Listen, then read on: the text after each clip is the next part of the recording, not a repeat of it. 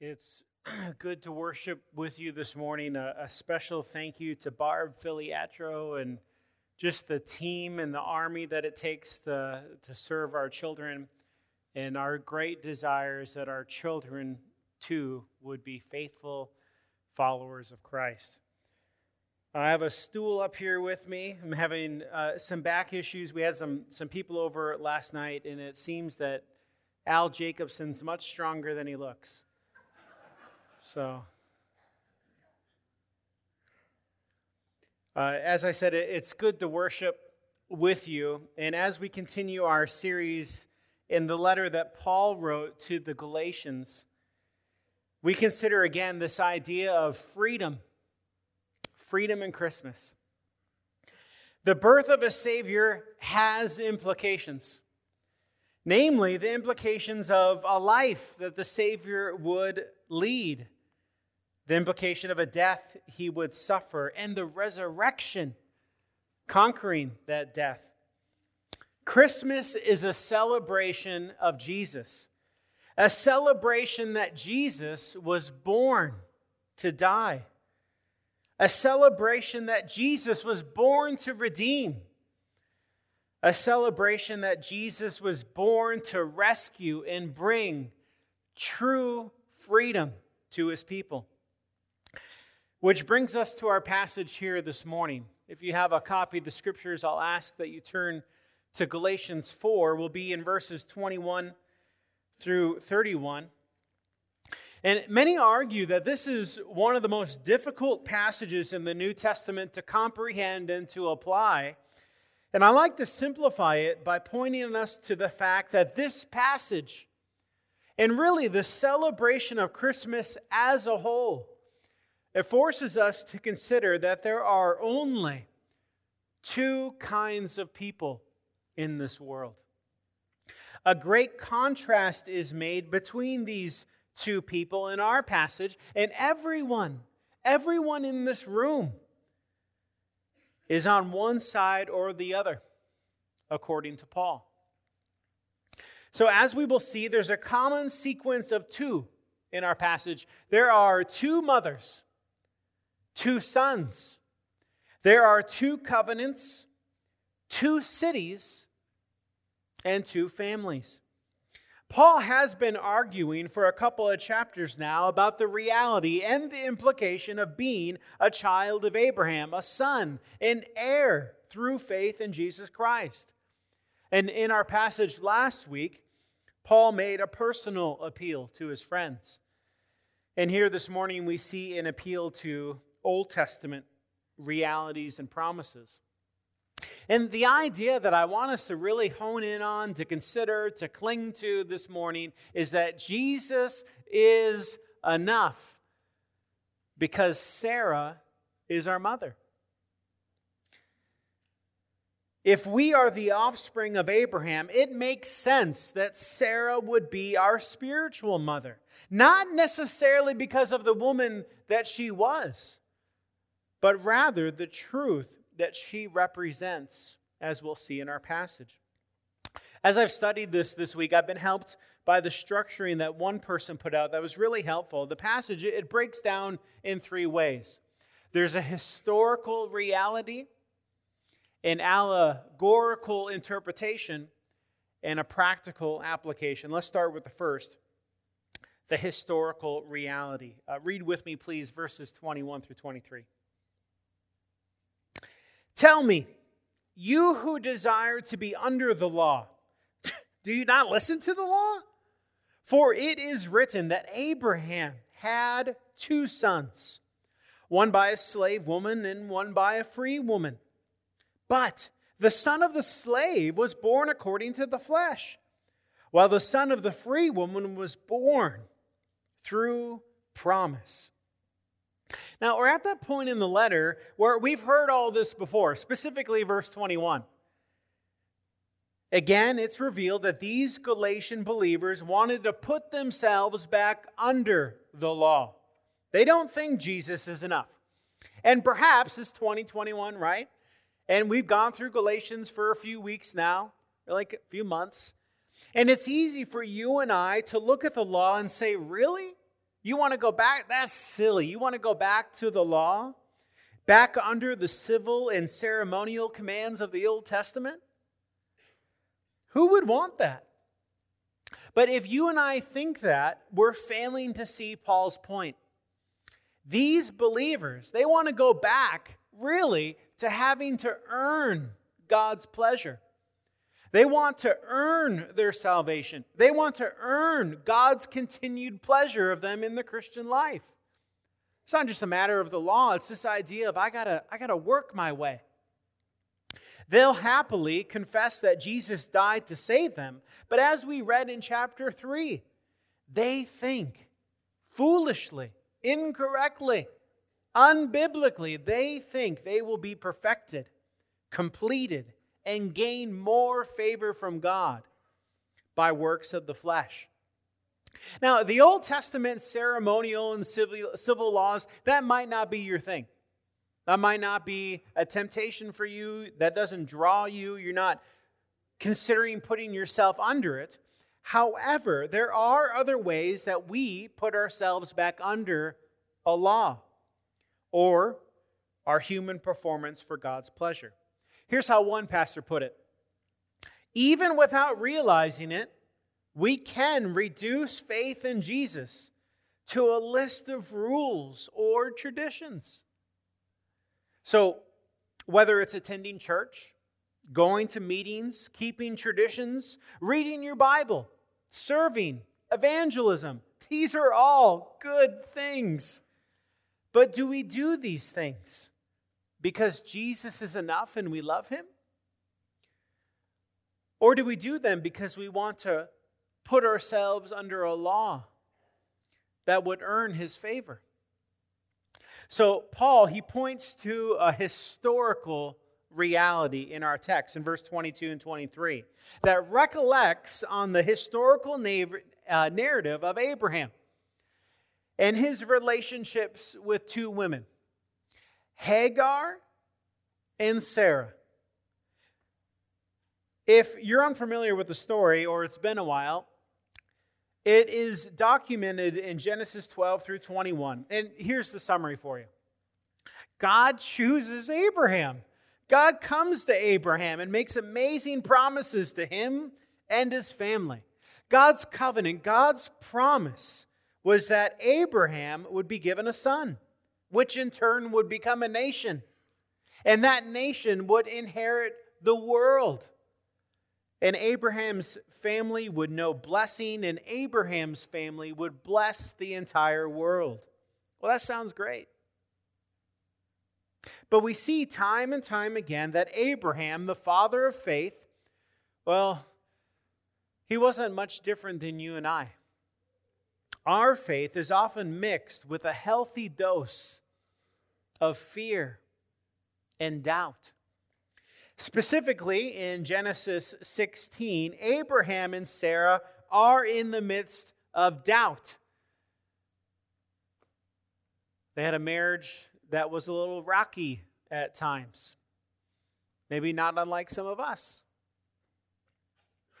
And God had made a covenant, a promise with them. But you know what? It had been 10 years. God, you're going to give me a son, and we're going to have a nation and a land and blessing, but it's been 10 years, and I have no son, and I have no nation, and I have no land, and I'm doubting. And as Paul alludes to in our passage in verse 23 here, Abraham and Sarah, they made a very fleshly decision. Sarah offers her servant Hagar to Abraham to sleep with her and gain a son that way. Abraham, in his foolishness and his unbelief to God's promises, agrees. Hagar brings forth a son named Ishmael. However, despite their unbelief, despite their fear and their doubt, God still fulfills His original promise to Abraham and Sarah. In Genesis 21, 25 years after the fact, Isaac is born. 25 years of praying and waiting on God to act. I think many times we ourselves, maybe it hasn't been 25 years, maybe it's been 24 hours, and we're just waiting. God, act, work. Sometimes He allows us to wait and pray for 25 years. But the son of promise was born, Isaac. So the historical situation is this. There's 2 sons and 2 mothers. One son was born of human manufacturing and human scheming, while the other son was born of divine intervention and promise. And I can say that because Sarah was 90 years old. You want to talk about a supernatural divine intervention? Yeah, Isaac is the son of promise and miracles, certainly. One mother was a servant or a slave, and the other was a free woman and Abraham's true wife. But we don't just see the historical situation. Next in our passage, Paul shows us the allegorical interpretation. Read with me, please, verse 24 and 25. Now, this historical reality, this historical account of Abraham and Sarah and Hagar, now this, he says in verse 24, this may be interpreted allegorically. These women are 2 covenants. One is from Mount Sinai, bearing children for slavery. She is Hagar. Now, Hagar is Mount Sinai in Arabia. She corresponds to the present Jerusalem, for she is in slavery with her children. As one person defined it, an allegory is a story with specific people, places, and events that stand for deep spiritual truths. Think of the classic writing of John Bunyan called Pilgrim's Progress. If you haven't read it, I would encourage you to find a good updated translation of it and read it with a friend or your family. Kids, it's not too late to ask your parents for Christmas gifts, so I want you to ask your parents for the book called Dangerous Journey. Kids, you writing that down? Dangerous Journey. That's what you want for Christmas. And it's a story, this Dangerous Journey, Pilgrim's Progress. It's a story of a man depicting a man named Christian who's on a journey. He's leaving the city of destruction and he's going to the celestial city. It's an allegory. It's a story that points to something deeper, namely the reality of being a faithful follower of Christ. So Paul, here in our passage, he takes the literal, historical account of Abraham, this dude with Hagar and Sarah, of Genesis 12 through 21. And he says that it points to something deeper. Specifically, these 2 mothers, these 2 sons, they point to 2 covenants, they point to 2 cities, they point to 2 families. So as we read in these verses, I want to first consider the mother Hagar. Paul argues that Hagar is Mount Sinai in Arabia, the present Jerusalem, and that her and her children are slaves. Well, what does that mean? It's helpful for us at this time to recognize that this is what Paul says Hagar represents. It's not necessarily who she is, it's what she represents, Paul is saying. So we look at Hagar, and I want to break this down. Why does Hagar represent Mount Sinai in Arabia? Well, the promise, the covenant made through Moses to the people of Israel is often called the Old Covenant. Or some people will call it the republishing of a covenant of works. And that was done on Mount Sinai, which is located in the area of Arabia. It was on this mountain that the 10 words, or as we traditionally call it, the 10 commandments were given. They were spoken, decreed, and given to Moses and the nation of Israel. It was on this mountain that stipulations were given to accomplish, and we've talked about this in recent weeks. The law was given, stipulations were given, so that the 3 functions of the law would be put in place. We said this in Galatians 3. The first function was that the law would be a mirror. You would read the stipulations and the commands, and you'd see, oh man, I need Christ. I need a Savior. Well, the second function of these words or these commands that we call the Ten Commandments was that it would restrain us. We've talked in prior weeks how God gives us His law to restrain us from going beyond the moral limit of God's standard. And third, the law was given so that it would be a guide to faithful followers who love God's moral law because they love God and they love His character. Paul makes it clear that this old covenant, it was the mother of slavery. Recollect and read with me again Galatians 3:23. I'll put it on the screen here. Now, before faith came, we were held captive under the law. We were imprisoned until the coming faith would be revealed. So then, the law, Hagar, and everything she represents, building ourselves up by our human performance, the law was our guardian until Christ came, in order that we might be justified by faith. Paul goes on further. He doesn't just say that the mountain represents the slavery of the law, but he says it even represents present-day Jerusalem. Present-day Jerusalem in his day likely refers to chapter 2. In chapter 2, it was these guys coming from Jerusalem to spy on Titus's freedom. Or it was the present-day Jerusalem of the men from James, it says in Galatians 2, that came from James to put stipulations on these Galatians. You see, the religious elites lived in Jerusalem, and they were espousing the need of the law. They remained the hub of Jewish culture and belief.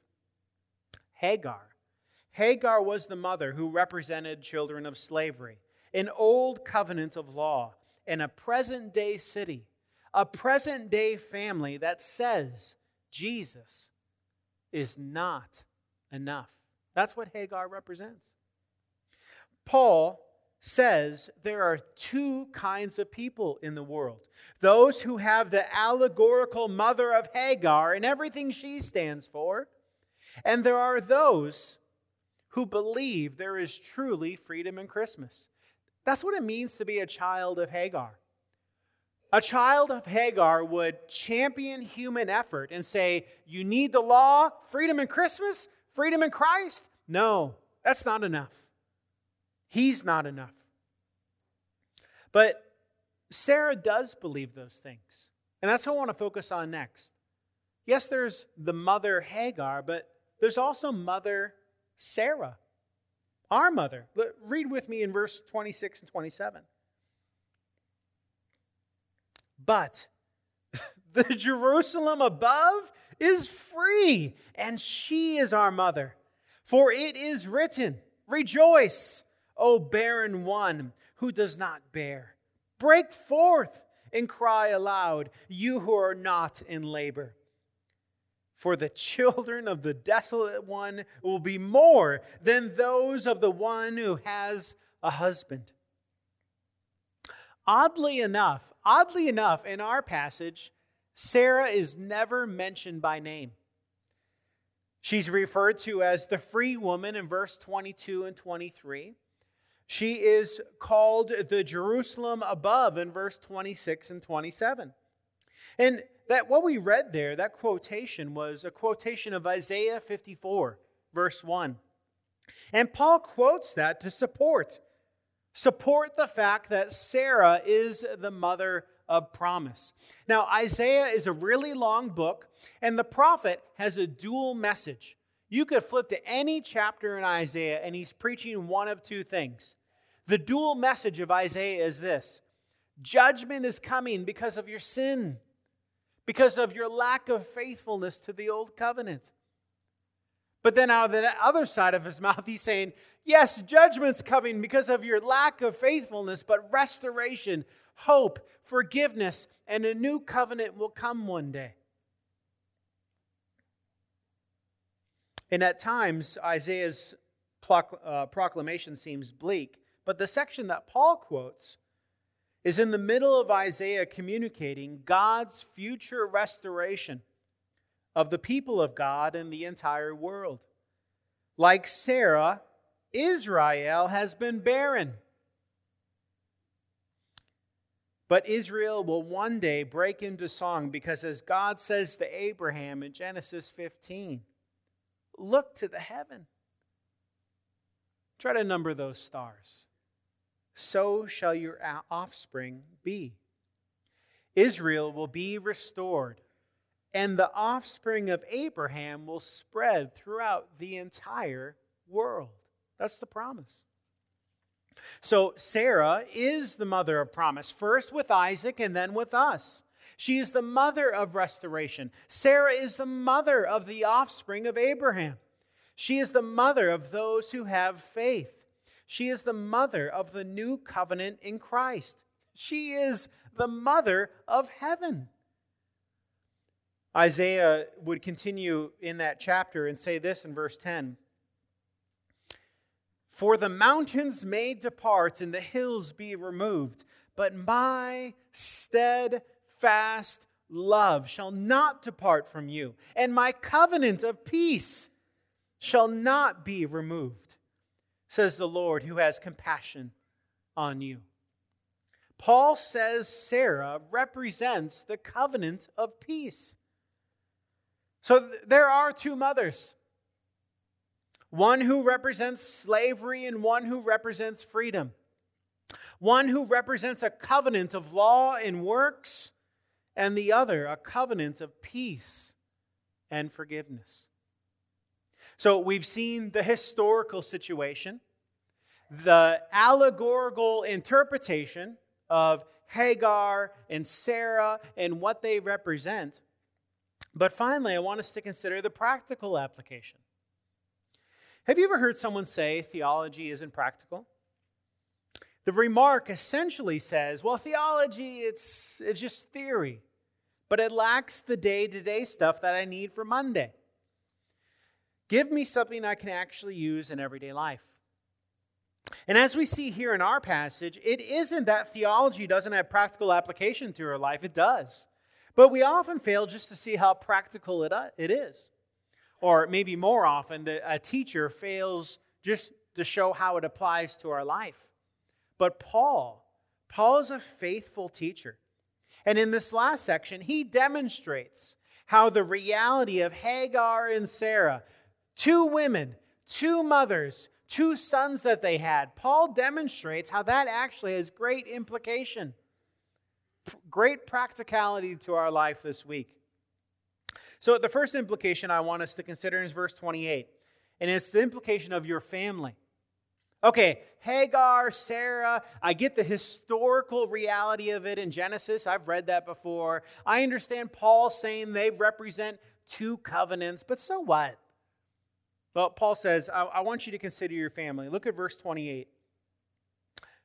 Paul says, now you brothers, like Isaac, are children of promise. Paul addresses the sons, the heirs, the offspring of Abraham, as we've said in past weeks, men and women, as brothers, as children of the same family, as the people of promise. He comes to them. And we've said this a couple times in our series so far. The biblical reality and the truth of the gospel is that it unites us together in Christ. We are equal. At the ground of, well, how do I say it? I think I say something like at the ground of the cross, the foot is, no, at the foot of the cross, the ground is level. There's an equality amongst brothers and sisters in Christ. But Paul seems to be implying something more than that here in our text.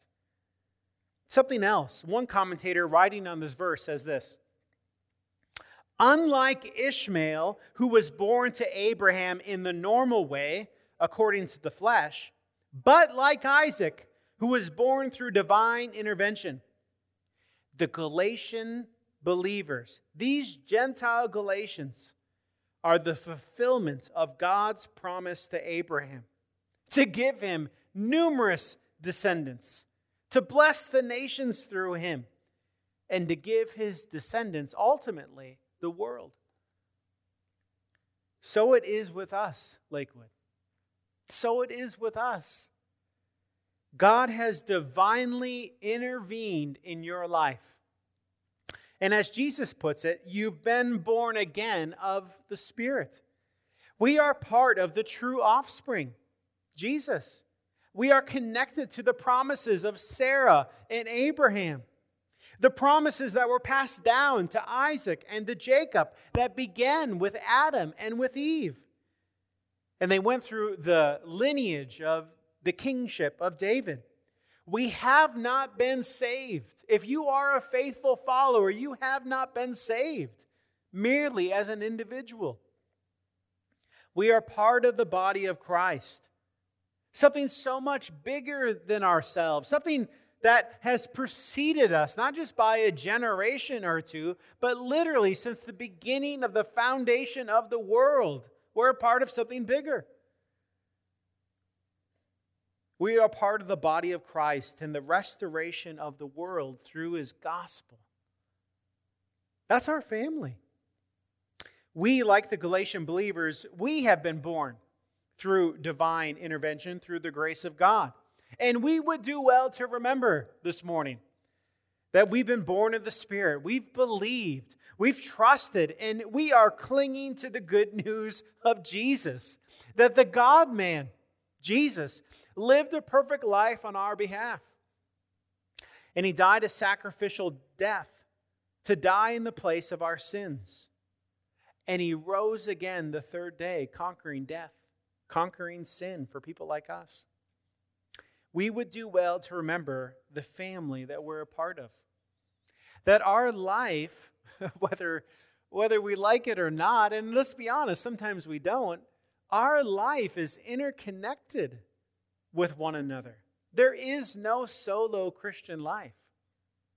So, as you sacrifice your time to care for others in our family here, as you sacrifice your money to extend gospel proclamation, not just in our community, but to the ends of the earth, and as you sacrifice your preferences to love one another, to care for one another when they look differently than you, it puts Christ on display. It's a reminder that we are a part of something much bigger than ourselves. Lakewood is small peanuts compared to the redemptive history of God working in this world. And He gives you and I the pleasure, the privilege to be a part of it. May God help us keep this big vision of why God has us here.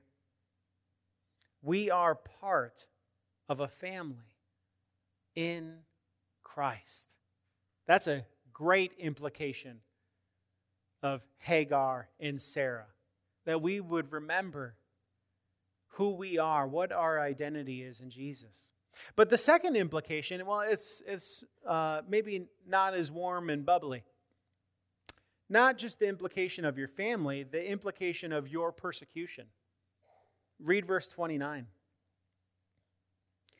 But just as at that time, just so you know, we know Paul believes in a literal Sarah and Hagar. He believes in a literal Genesis because he's not just saying it's some allegory out there. He's saying in verse 29, at that time, when Hagar and Sarah were around, when Ishmael and Isaac were around. Verse 29, at that time, he who was born according to the flesh persecuted him who was born according to the Spirit. So also it is now. Aside from the Middle Eastern conflict that still arises to this day, and if you're not familiar, this is what the conflict is. The conflict is based on the distinction of who is Abraham's son. What's the relationship between Ishmael and Isaac? That's the battle. But not just in the Middle East. What about for us as faithful followers of Christ? Those who are born of the flesh, those who do not have spiritual eyes, those who champion the law, who elevate human effort and think that Jesus is not enough. they will always be in conflict with the children of promise.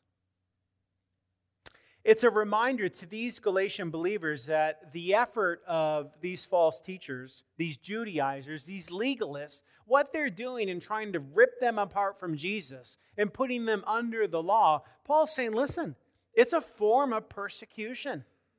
They're seeking to do you harm. And the persecution of the children of promise, it goes way further back than anything we might experience in this lifetime, what Paul was talking about in his day, but it actually goes back to the beginning of Scripture, to the Garden of Eden. After the sin of Adam and Eve, God cursed them, but he also cursed that serpent, Satan. And this is what he said: I will put enmity between you and the woman, between your offspring and her offspring. And so it was with Cain and Abel. And so it was with Israel and the surrounding nations. So it was with the Gentile believers and those Judaizers and legalists persecuting them. And so it is in our day. A cosmic battle between two kinds of people. The people of God, the children of promise, are not secured the ease of a life unmarked by suffering. Don't forget, Paul says, faithful followers of Christ will be persecuted as they cling to the promises of God. And many of you may bear the marks of suffering, opposition, and persecution.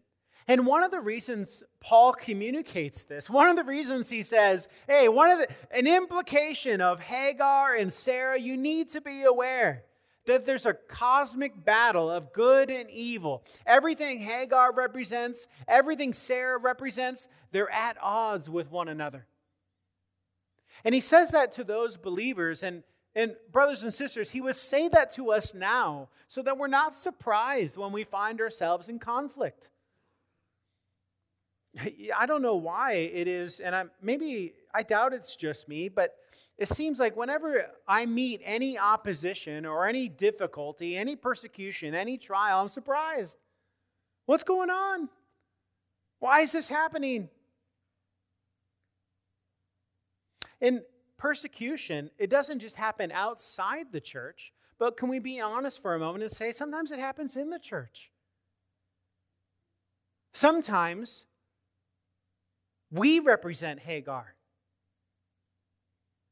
Maybe we give a word of criticism, a word of judgment, a look of disapproval. What we're doing in that moment, maybe it's not physical and life and death, but it is a form of persecution when you and I would speak and look down on one another.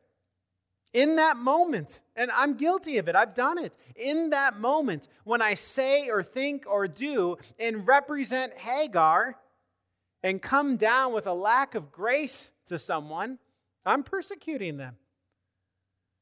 So whether it's a persecution that happens in the body by us at times, or it's a literal physical persecution that happens in our communities. And I know many of you are fearful of a day and age that we live in where we may face persecution in our country. Paul comes and he says, don't be surprised. It is an implication. There is a battle going on. And parents, you would do well to prepare your children for that. You know that this world is marked by brokenness and sin. And there is, as Paul says, not just flesh, but spiritualities and powers and things going on.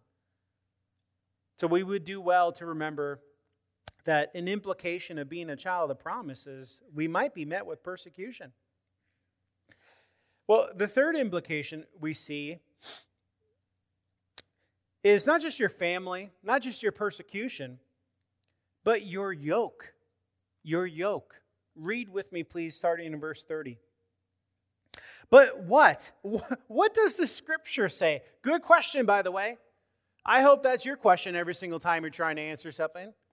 What does the Scripture say? All right, Paul, tell us. Cast out the slave woman and her son, for the son of the slave woman shall not inherit with the son of the free woman. So, brothers, we are not children of the slave, but of the free woman. I'm going to steal into chapter 5 here. Look at verse 1. For freedom Christ has set us free. Stand firm, therefore, and do not submit again to a yoke of slavery. The implication that we have to consider as we look at Hagar and Sarah is, what yoke will we choose? I had to look this up just because I wanted to be sure. I am a little bit city, so I needed to know for sure what a yoke is. And maybe some of you don't know, but I had to be reminded. A yoke is a wooden cross piece that's fastened over the necks of two animals. And it's attached to a plow or to a cart, and they'll work a field or carry something heavy.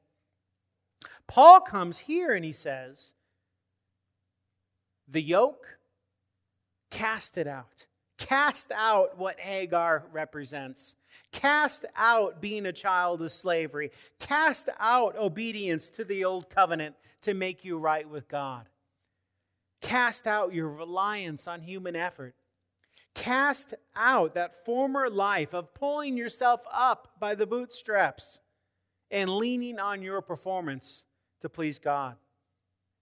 Cast out the idea that Jesus isn't enough.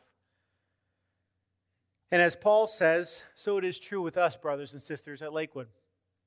Hagar is not our mother. We are not her children. We're the children of what Sarah represents. The promises of God, the New Jerusalem, freedom, forgiveness, and the finished work of Jesus, because Jesus is enough. Jesus has set us free. We don't have to go back to performing perfectly. Jesus has performed perfectly on our behalf. Truly, there is freedom in Christmas. Truly, Jesus is enough because Sarah is our mother. And truly, blessing comes from casting out our self-sufficiency and taking upon the yoke of Jesus. Here's a helpful word I read recently about the yoke of Jesus. Dane Ortlund, gentle and lowly. Jesus, talking about his yoke, Jesus is using a kind of irony, saying that the yoke laid on his disciples, it's a non-yoke. For it is a yoke of kindness. Who could resist this? It's like telling a drowning man that he must put on the burden of a life preserver, only to hear him shout back, no way, not me. This is hard enough drowning here in these stormy waters. The last thing I need is the added burden of a life preserver around my body. And that's what we are all like. Confessing Christ with our lips, but generally avoiding deep fellowship with Him out of a muted understanding of His heart. His yoke is kind and His burden is light.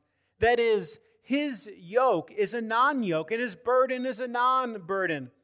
What helium does to a balloon, Jesus' yoke does to His followers. We are buoyed along in life by His endless gentleness and His supremely accessible lowliness. He doesn't simply meet us at our place of need. He lives in our place of need. And He never tires of sweeping us into His tender embrace. It is His very heart. That is the yoke of Jesus. I would encourage you, brothers and sisters, choose the yoke of Jesus. Cast off the yoke of slavery. Follow Him in joyful obedience. If you are here visiting this morning, or you're considering Christianity, or you have been a faithful follower for years, who is your mother? Who is your brother? Which covenant will you choose? Which city do you belong? Will you desire slavery or freedom? Will you cling to Christ? He is enough. Will you pray with me? Father, would you meet us? Would you be near to us? Would you enable us to cast off the old, to cast off what Hagar represents, to cast off the yoke of slavery? God, would you change us by your Spirit to embrace Sarah and everything she represents? She represents peace and life and forgiveness, a new covenant with a new mediator, Jesus. Lord, as we seek to live as children of Sarah this week, would you help us to be keenly aware of the family you've placed us in here at Lakewood? Would you prepare our hearts for suffering and persecution? And Lord, would we choose each and every day the non-yoke, the lifting and warm embrace of a relationship with Christ? Lord, would we be different, and would it impact those around us this week? We pray this in Jesus' name. Amen.